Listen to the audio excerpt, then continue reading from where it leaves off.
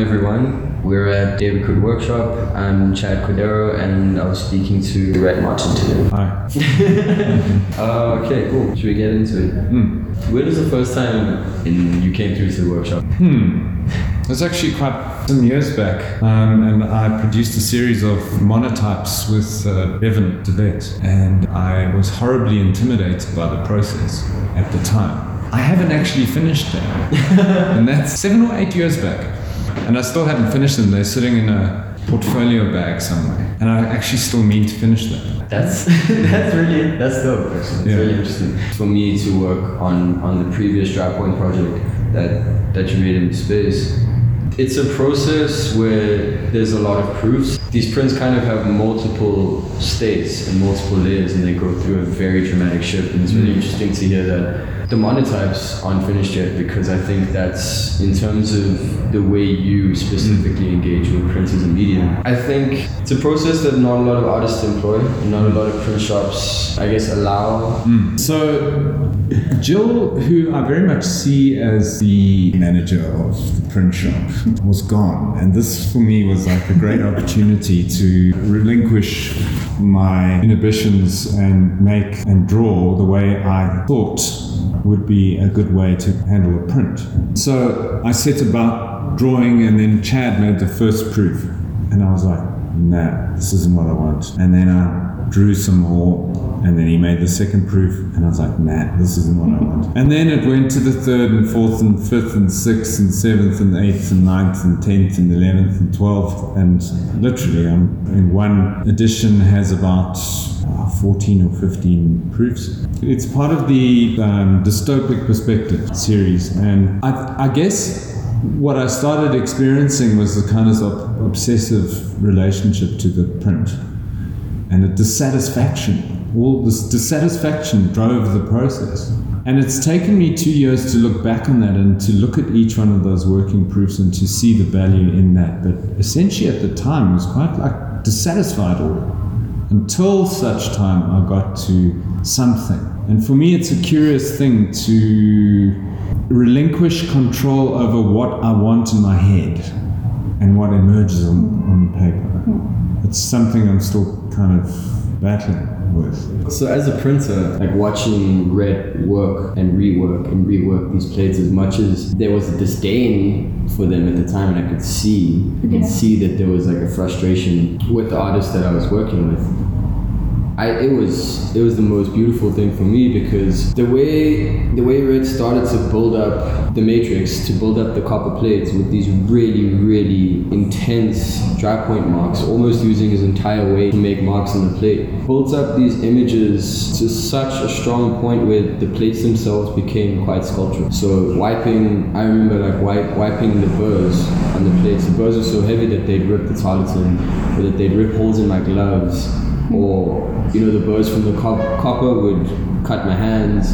And you could feel, like wiping the plates and printing those plates, you could feel both in the image and by wiping them and by watching him work on these plates that they were really intense, really aggressive sculptural objects.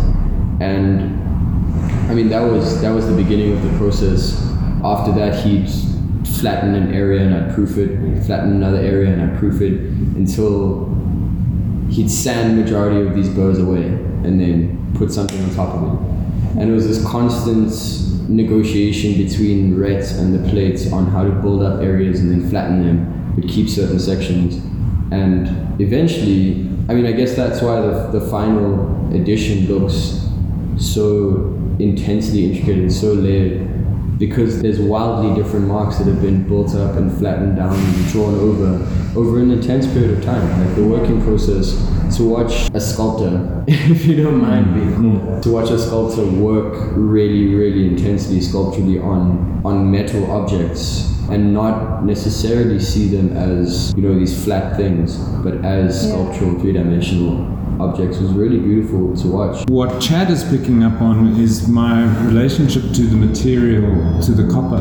And I remember feeling like I'm negotiating this piece of metal here. And this becomes a kinesthetic experience as opposed to a visual experience. And I guess that's what's happened to me over the years as I've become the sculptor. Somehow I'm looking at an object, but I'm also trying to feel its weight. And there's where I spoke about the dissatisfaction. For me, the synergy lies in getting the visual experience to match the kinesthetic experience.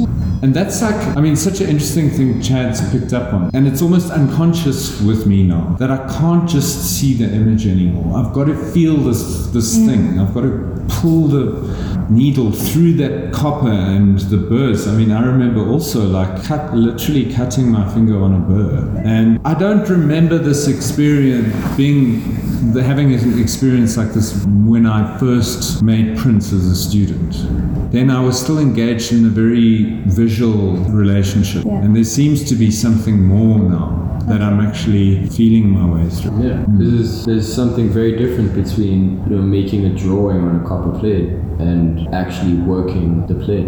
Like being able to erase marks on a drawing. A lot of the time, depending on how you're drawing, you can completely get rid of an image. Yeah. With copper, you can get rid of an image, but what remains is most often completely out of your control because sheets of copper are not made as pure as they were. So some areas of your mark will hold stronger than others, and there's like a relinquishing of control over how much of the image you can flatten, how much work you're willing to put in to flatten those images. And not a lot of people can do it. Like not a lot of people can completely finish pretty much, because red state proofs are all they're finished images. So his working proofs, I think, they're all really nicely constructed, like separate dry point images, but he kept flattening areas or complete images to work on top of them, and that creates like a really complex field of marks, which is really difficult with dry points.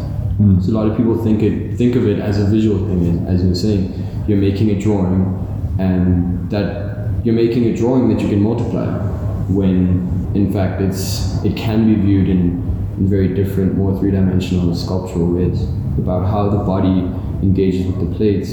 Just to pick up on that, I mean, one literally has to engage one's abs to flatten a heavy mark by burnishing it out, and you like have to stand over this thing and flatten it out with all your strength.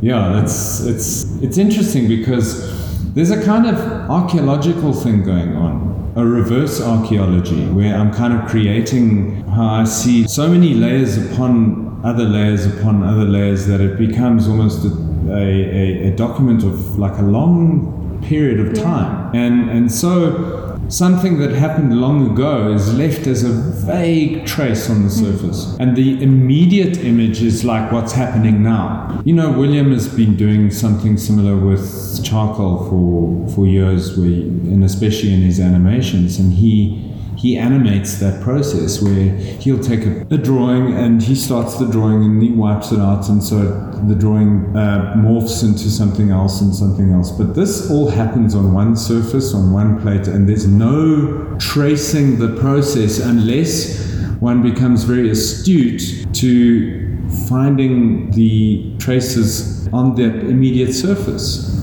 The newer work emerges out of my 2011 sculpture called Mine, which was a schematic of a mine made in very fine wood. And the idea was that you could look through the landscape and your eyes would penetrate under the surface, and you could see what was happening under the surface, and you could see the mine shafts and the excavation that was happening on a subterranean level. And it's interesting because this is how we kind of explaining the prints, that at the end there's a subterranean thing that's going on. Yeah. And subterranean in terms of the surface of that copper. And the landscapes, I would say, are like an emergent property of mine, the Johannesburg, the mines, I think like on a subconscious level, possibly I'm picking up the feel of Johannesburg, living in the city. I mean,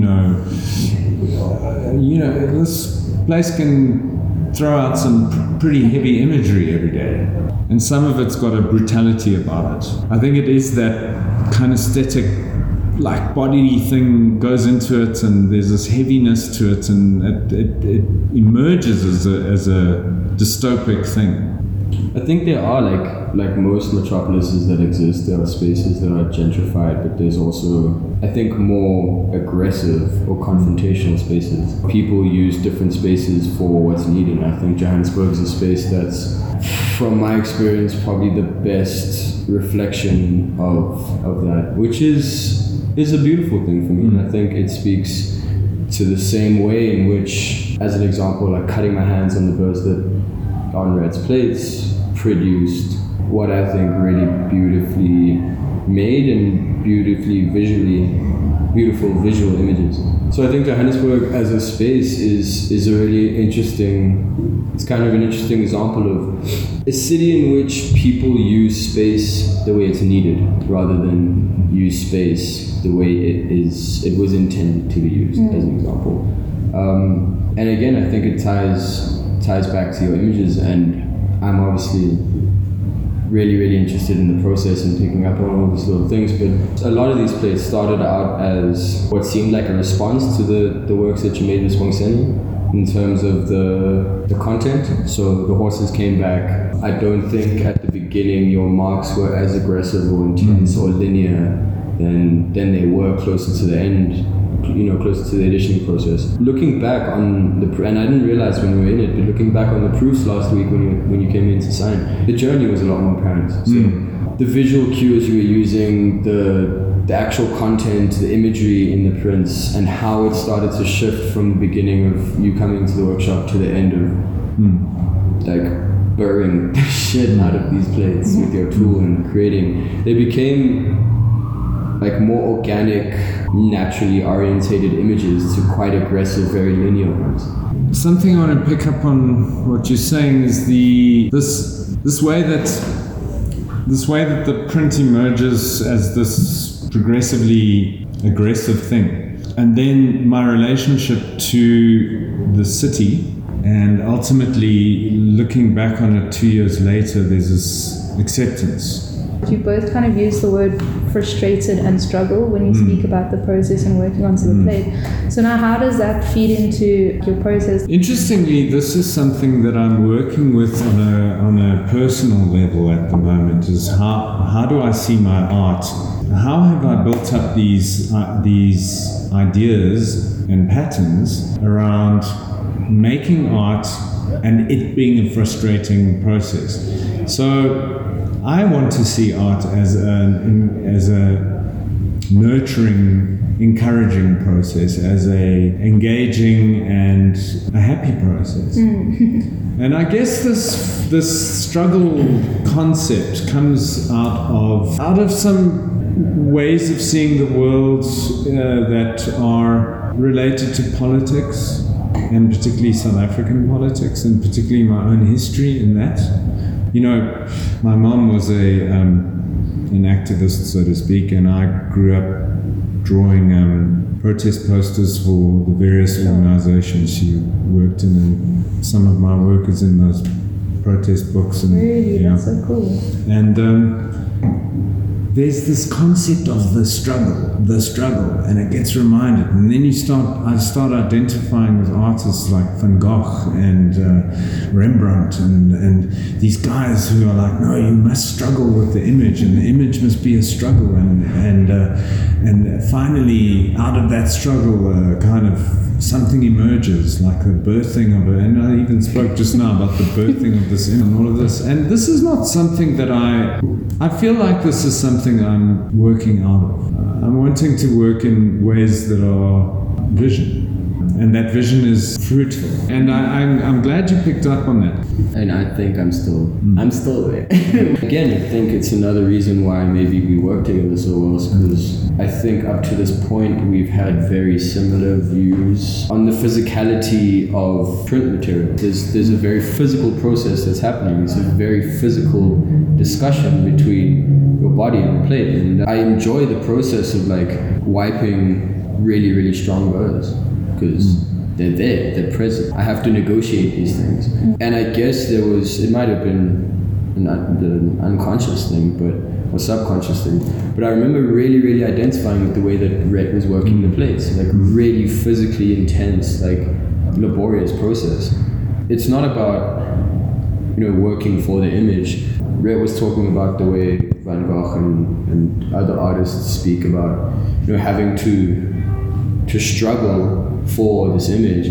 I think the beauty for me lies in the fact that it's a negotiation between what the plate does to your body and what you're doing to the plate. Mm-hmm. So whether it's a needle or a carving tool, the force that you're directly applying with your body to that plate is destroying or removing or reorganizing the makeup of that matrix. Mm. So it's always what you're doing to the plate, it's doing the same thing to you. You're gonna wake up with swollen forearms or like cut hands or like scratches all over your palms from wiping dry point plates. Yeah. But it's a situation where no one gets out of it without having expended anything. Perhaps the way I'd like to reimagine my relationship to these ideas is that it's a struggle worth having. Yeah. It's a struggle. It's a bit like a struggle for achievement. It's a struggle with a sense of purpose. So it has for me an outcome which is like, my hands are cut up but I feel good about it. I feel like I've done a good hard day's work and I feel satisfied. It's interesting that it's like the first time you've said, like when you're processing with your working and stuff, it's like the satisfactions in the labor, in the frustration. There is the satisfaction that comes from it. Yeah, I hope at every point, once all of this has happened, that I am left with an image that I can stand back and go, I like that. I hope so too.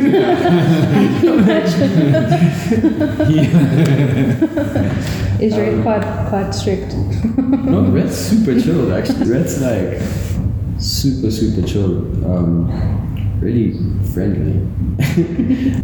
So your prints that you've actually done here, your state proofs, they're all going to feature in this upcoming project. Yeah. What's very interesting about the project was that I'm not sure how it worked exactly, but I was originally scheduled to have an exhibition in October.